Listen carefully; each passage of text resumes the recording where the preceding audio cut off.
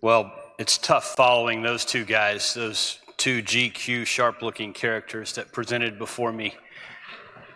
So, my job is to bring us home before we have a Q&A, and I can summarize this by saying we want to take a broken piece and make a masterpiece. And that's really where we're headed with the future of therapy. So, we talk about therapy. There's lots of different ways to approach it. You can talk about mechanisms. You can talk about the data that's been presented. We could talk all night about that. There's been a ton of work done in the field already, and we've learned a lot from our failures. We don't have time to go into the drugs that haven't made it, but I can show you and tell you that we've learned from those mistakes, and we're honing in on the drugs that seem to be working. And really, we can target 5 different buckets: insulin resistance, lipotoxic, oxidative stress, inflammation, immune cell activation, cell death, and fibrosis and fibrogenesis. So really, what is the ideal target for treatment?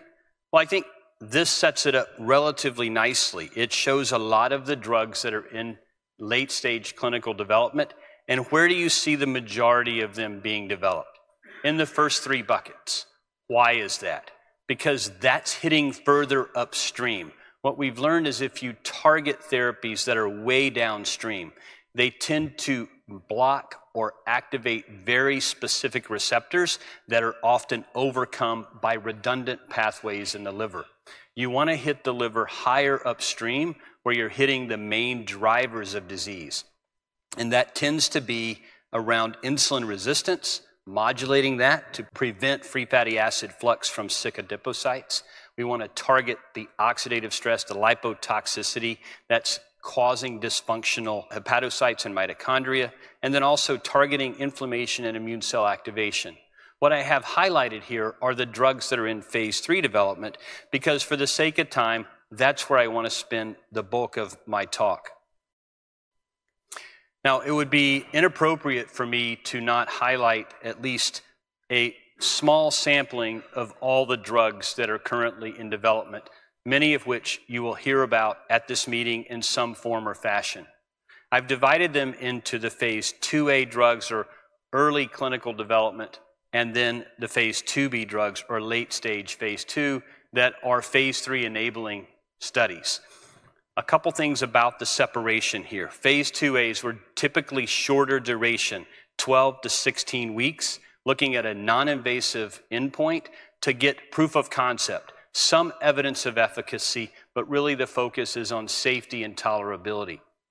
In phase 2B, we're taking the doses that were proven to show some sort of efficacy, and we're broadening that aperture a little bit. We're studying them for a longer period of time, typically 36, 48, 72 weeks duration, with a liver biopsy to get in and a liver biopsy to get out, enriched with a plethora of non-invasive tests.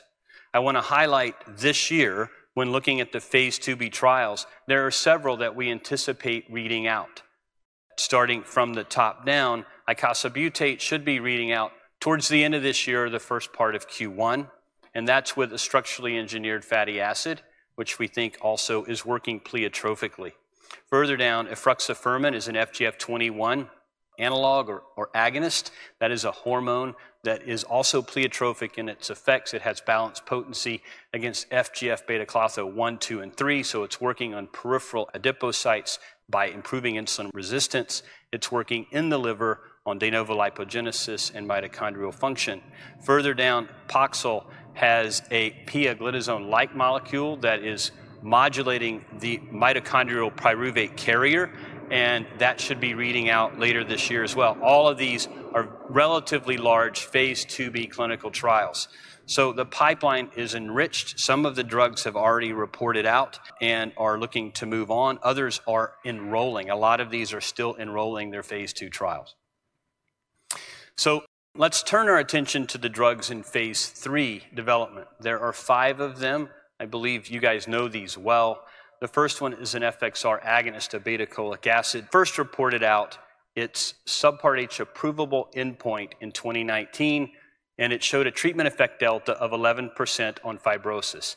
non-significant for NASH resolution. The company then submitted a new drug application. It was reviewed by the FDA, and it was given a complete response letter. I think we never saw the letter, but personally I believe it had to do with the therapeutic index not being good enough. In other words, the juice was not worth the squeeze, so to speak. So the treatment effect delta of 11% did not overcome the potential adverse effect profile of the drug. Having said that, they have not given up, and they're mining additional data sets and looking at the pathology again through some different techniques, and the idea is potentially refiling. And so we're anxious to see if that happens. There's again, thyroid hormone receptor beta agonist, resmetirom with Madrigal, has 2 phase 3s. One is completed, and we'll report that in the late breaker on Saturday, looking at mainly safety and tolerability. And then the registrational trial will read out in Q4, looking at efficacy. As far as a GLP-1 receptor agonist, semaglutide is enrolling right now its phase 3 trial and is anticipated to complete that sometime in 2024, at least the Subpart H approvable endpoint. The same thing with lanifibranor, which is a PPAR alpha delta gamma agonist.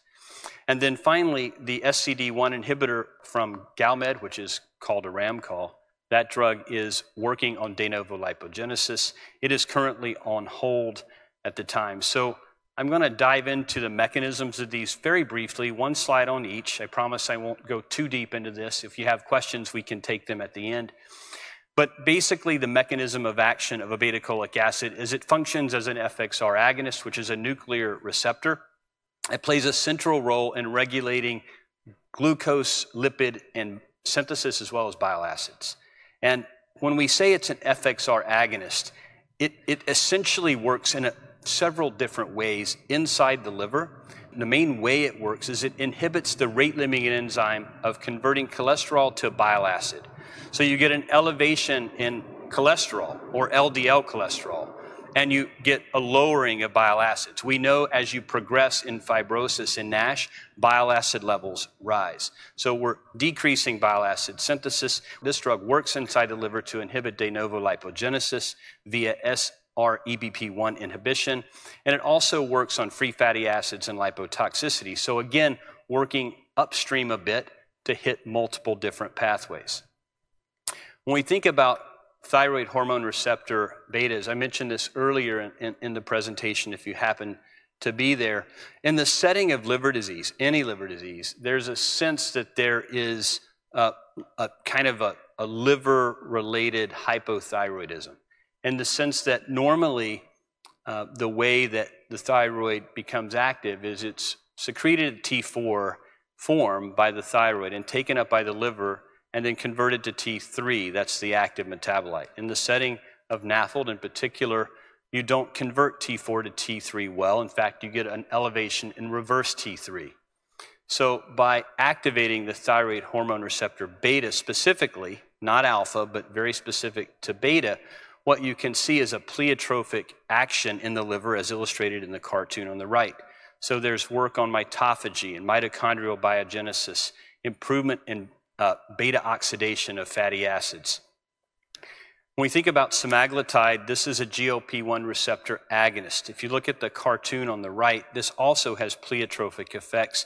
It creates a sense of satiety in the brain.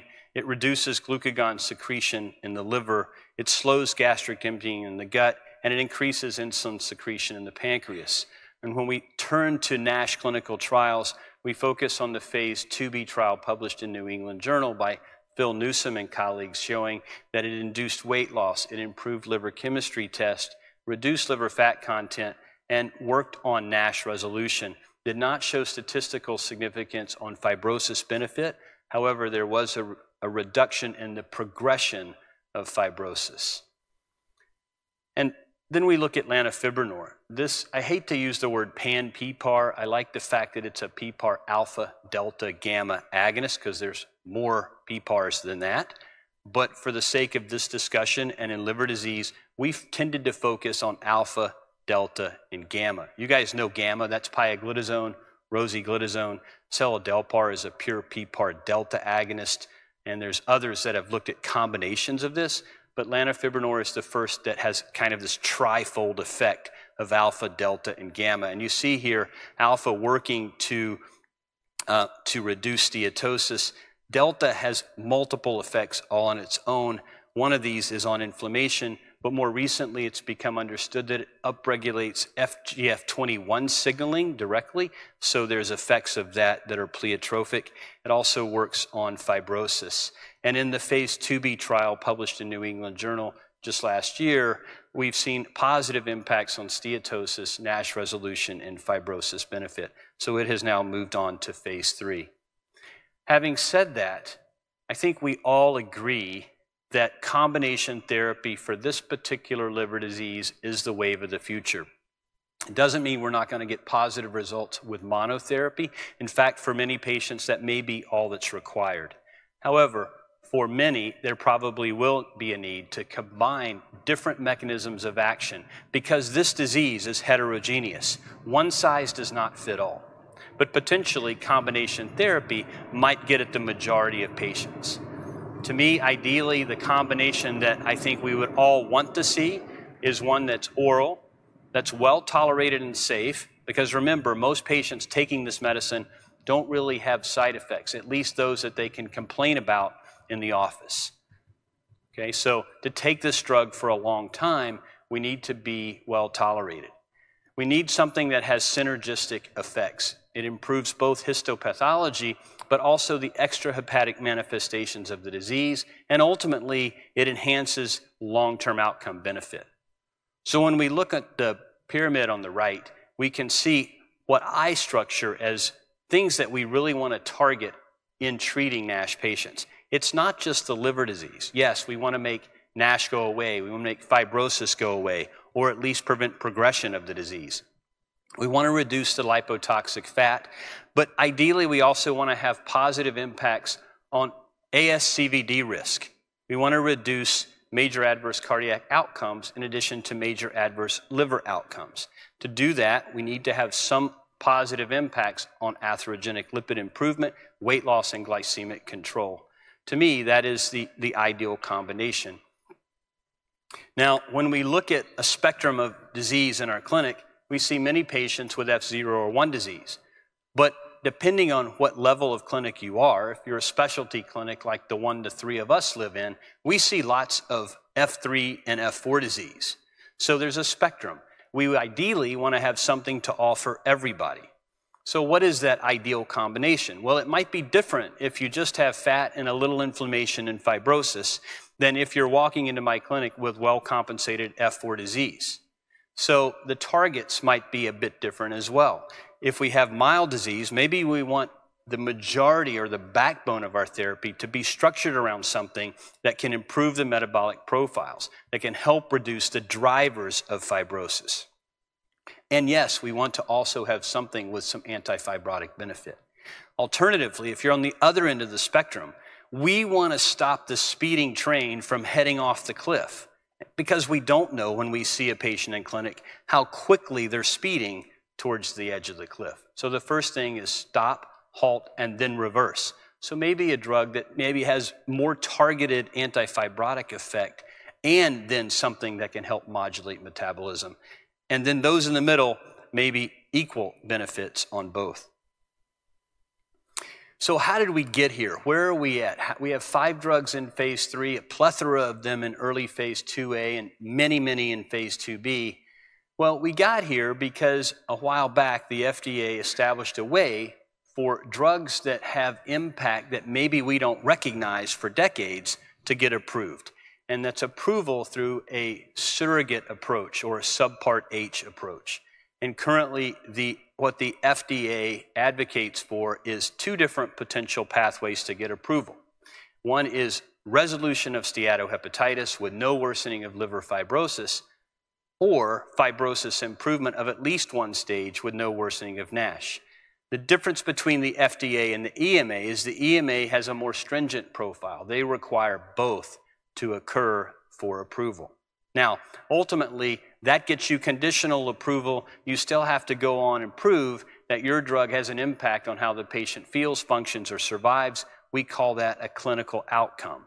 And so there's that part of the study that has to go on for 4, 5, 6 years following that until you reach a certain number of clinical events that separate placebo from drug. Now, Jorn mentioned this slide already, well, the following slide, but I think this one sets it up nicely. So here we see that fibrosis actually is the main driver of an outcome. There are actually 5 studies similar to this. I'm just illustrating 2 here. But both show us that at F2 or greater disease is where we begin to see patients develop hazard ratios and mortality rate ratios that put them at greatest risk. And thus, this is the population we're targeting for treatment.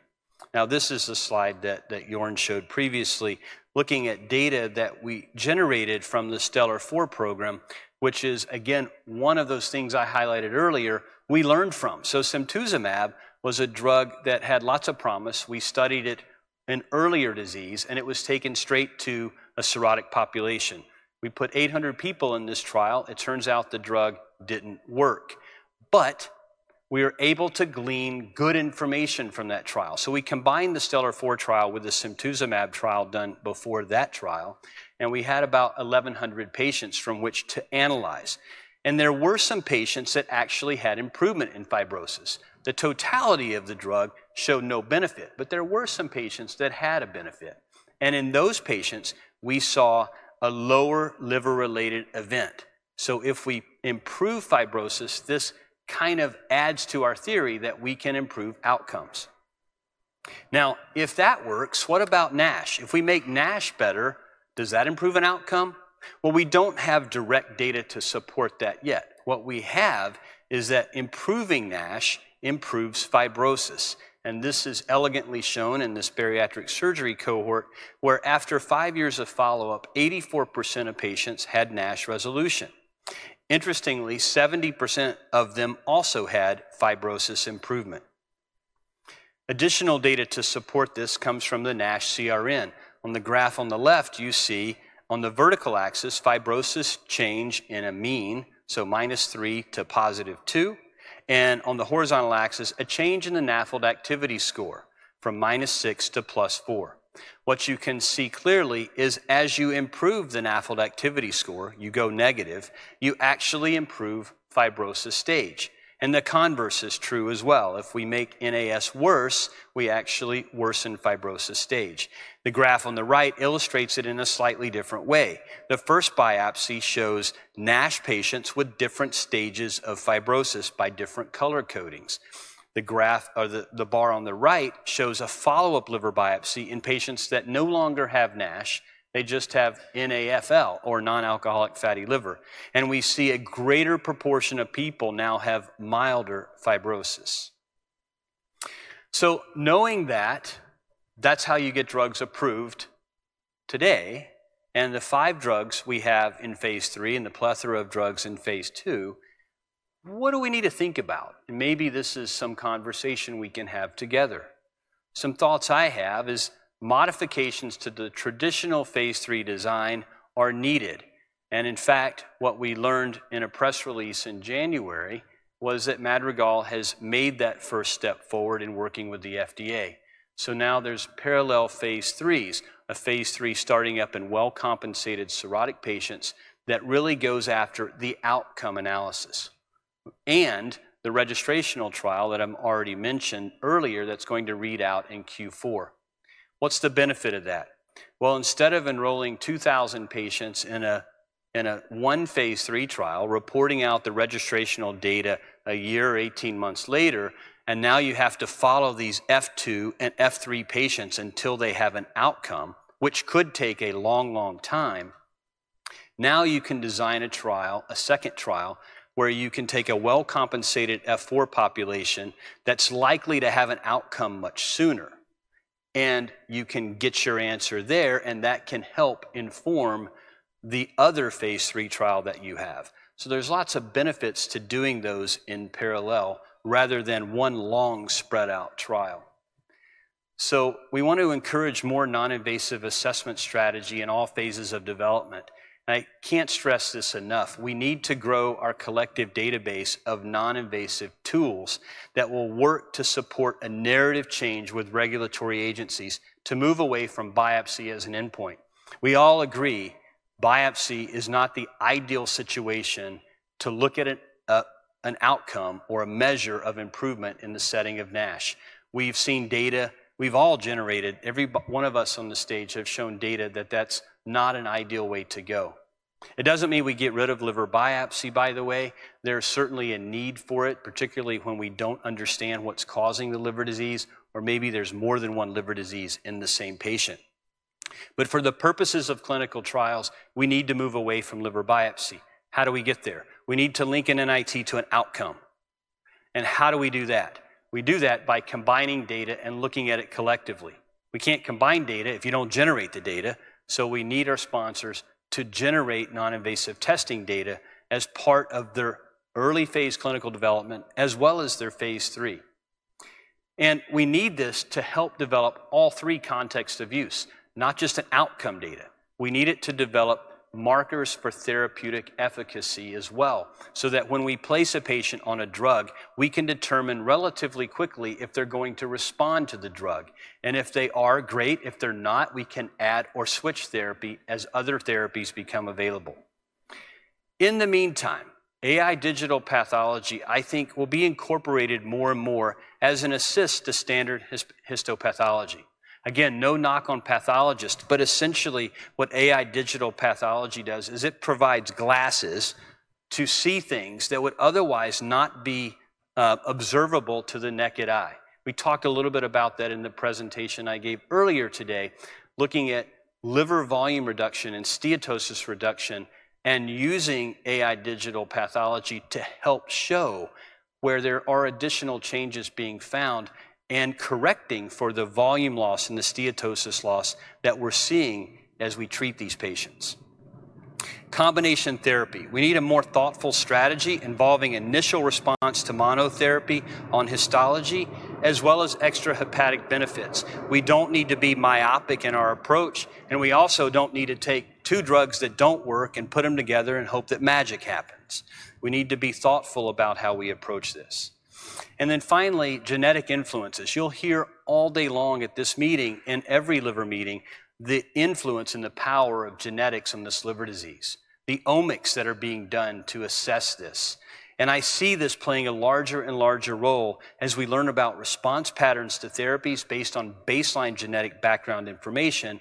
What we know most about is PNPLA3 and the loss of function allele HSD17 beta 13. And then, so in conclusion, hepatic steatosis, lipotoxicity, inflammation, injury, all represent drivers of NASH that lead to fibrosis development. There are multiple agents currently in different stages of disease, over 40 in phase 2. I've listed those, 5 in phase 3. So that there really is hope that we're on the verge of our first treatment for NASH. A true rationale with combination treatment in the future makes complete sense, and we need to be thoughtful and mindful and begin to think about what those right pairings are and begin to show early studies linking different mechanisms. The FDA and EMA still rely on biopsy and histopathology changes for conditional approval.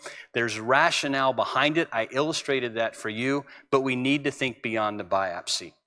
We need incorporation of more NITs, better utilization of AI digital pathology, and perhaps baseline assessment of genetic influences are just a couple of examples of the future of NASH drug development.